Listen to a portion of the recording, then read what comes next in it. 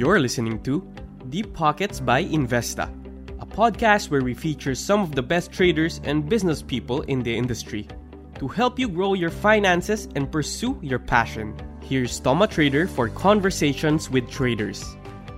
What's up, everyone, and welcome to a very special episode of Conversations with Traders, Episode 9.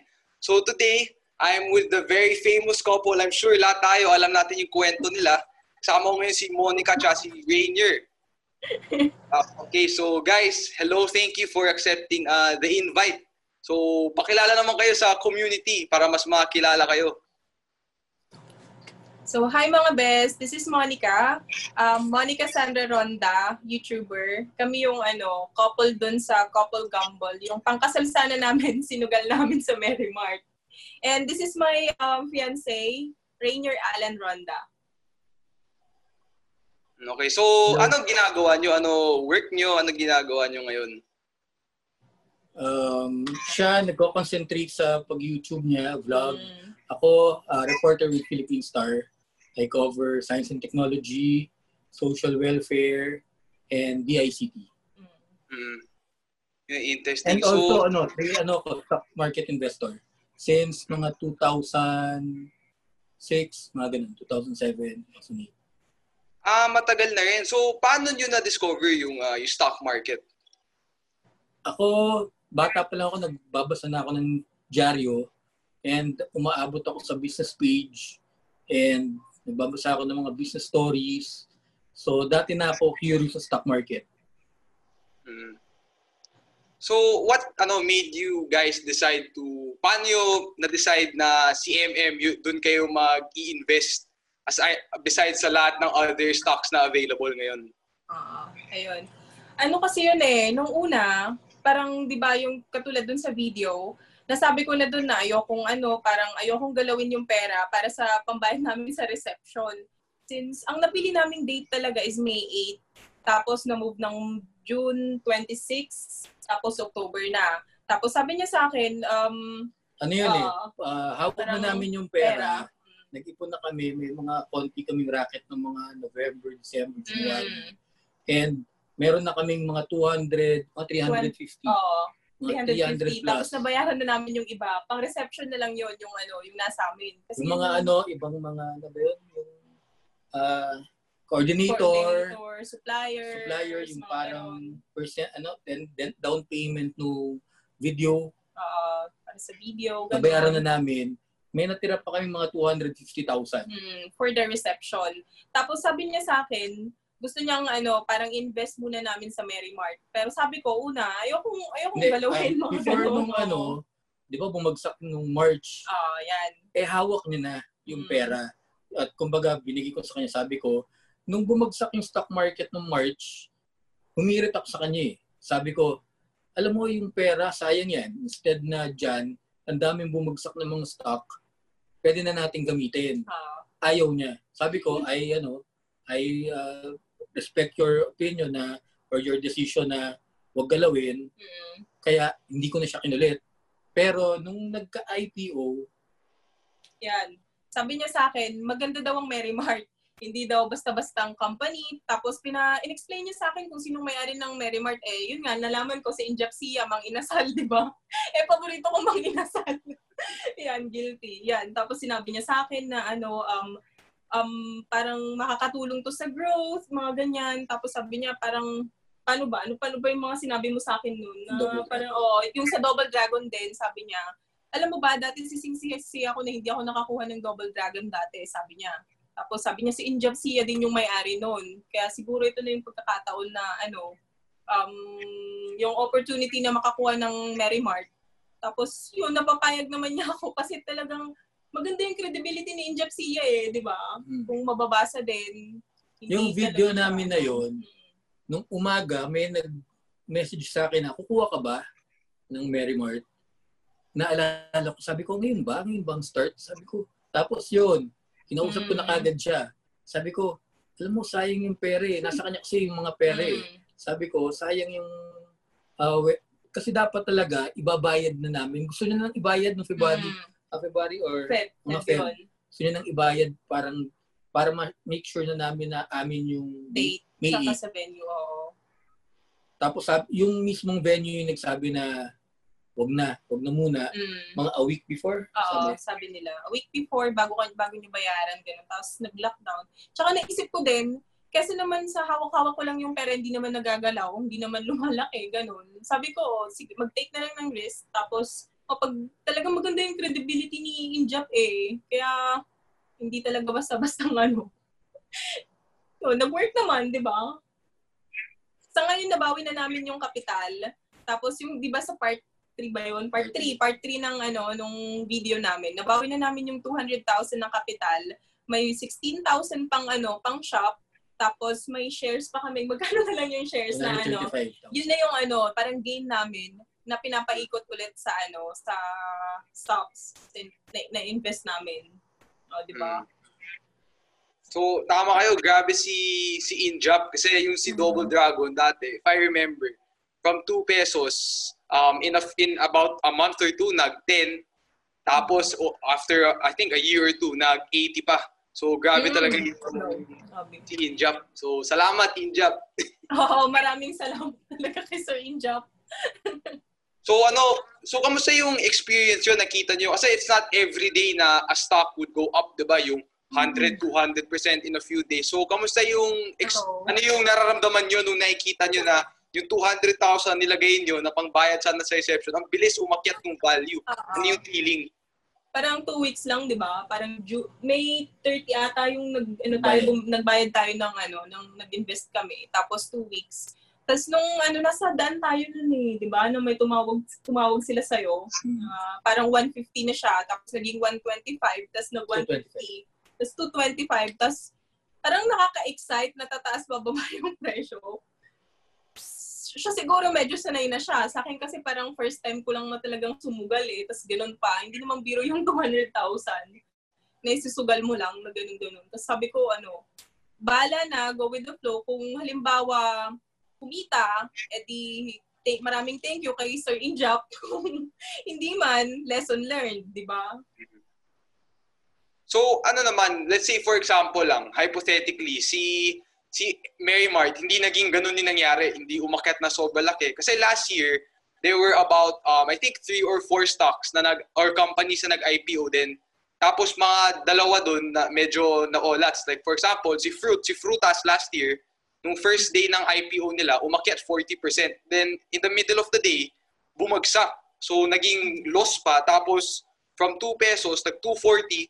And then, after a few weeks, nag-piso. So, parang nag-negative 50% halos. So, ano yung plano nyo? Just in case, for example, hindi umakyat si Mary Mart. Ano yung gagawin nyo? May risk management ba kayong naisip? Parang di ba, long term din siya doon. Tapos sabi naman namin, parang binilang ko din, 5 buwan pa naman, siguro kaya pa namang hanapan kung sakali. Kaya talagang lang parang talagang sugal nga. Kasi hindi mo talaga alam kung anong mangyayari Pero talagang tiwala lang. Malaking tiwala lang. Tsaka yung pagkaka-introduce niya sa akin kay Sir Injap, na kinumpare niya pa doon sa Double Dragon, ganun. Yun, na-convince niya talaga ako. Actually, hindi ako kumuha ng Frutas and yung Axelum So, talagang dito talaga sa Mary Mart, ayoko rin kasi mapapaya sa kanya and magagalit talaga siya pagka nagka-problema kami dun sa wedding fund namin. So, nung talagang Mary Mart lang, dun lang ako talaga lumapit sa kanya. So, sir, yun, nagulat ako. Matagal na pala kayo nasa stock market. Di ko na-expect yung 2006. Gulat ako. Kala ko pareho kayo, parang bago pa lang. So anong klaseng, kayo, sir? Investor po ba kayo or trader? Long-term ba kayo? Or meron din kayo alam sa mga technical analysis? Ganun. Konti lang alam ko sa technical analysis. More of fundamentals Tsaka fundamentals and medyo long-term. Medium to long-term. So, kwento mo naman, sir, ano yung pinaka the best experience mo sa stock market? May isang stock ba besides sa Mary Mart na memorable na nakuha mo? Yung Capwell, nakakuha ko ng 30,000 sa IPO. KPPI? Yung Capwell, KPPI. Nabenta ko ng mga 27 Wow. Yung the following 10,000 shares, mga 25, and 21 yung parang last yung 10,000. Grabe sir, ang lupit mo pala pag yung ISM, nabili ko yan before yung backdoor. Gagawa ko ng kabilang video nun about yung sa, nakabili kasi ako ng beachfront property sa Batangas from my ISM Udena na backdoor na naka So, jackpot. Ano sir, saan mo nabili at saan mo nabenta? Si ISM dati? Nakabili ko ng 160, 180, and 220. Yung ISM pa lang nun. Tapos nabenta mo na sa may 6 to 8 levels or hawak mo pa hanggang ngayon? Mga 6. Grabe, ganda. 550 to 6. So, ikaw yung type na investor na hindi lang puro blue chips, nandun ka rin sa mga speculative, sa mga IPO. Actually, puro speculative ako talaga. Grabe. Grabe, ang galing nyo pala sa IPO. Kapag may IPO, minsan PM kita kung ano insight mo. Kasi ako, diba? wala akong kuha. Akala nung mga kasi, yung mga nagko-comment, parang hindi alam yung ginagawa, diba? Yung mga nagko-comment minsan Tapos, yung iba naman nanghuhula na baka may experience na si sir, ganun. Kaya, siguro may share mo ba yung page mo? Kanila? Pwede mo share sa kanila may page kasi Pwede sir, ano yan? Para mag-like din sila. Yung sa Facebook page mo. Yung streetstrategist.ph. Kaka-umpisa pa lang. Strategist.ph Facebook page. Street Strategist. Street Strategist. Street Strategist. Ano pinag-uusapan niyo sa page, sir? Mga first few posts ko about Mary Mart parang nagiging very bullish. Parang I'm planning to go long term. So yung guys, like niyo yung page. So Street Strategist PH. Yeah. Sa Facebook. Sa Facebook. Facebook page. So, grabe. Basta sir, pag may IPO, PPM kita minsan para makuha yung insight mo. Okay, so, pwede. So ngayon, ano na yung plano nyo kay Mary Mart? So na-withdraw nyo na yung capital. So okay, solved na. May pang-reception na. May 16,000 pang shopping. So ngayon, ano na yung plano nyo with the remaining shares? Kasi from 450, bumagsak siya Di ba? 30% binagsak from the high.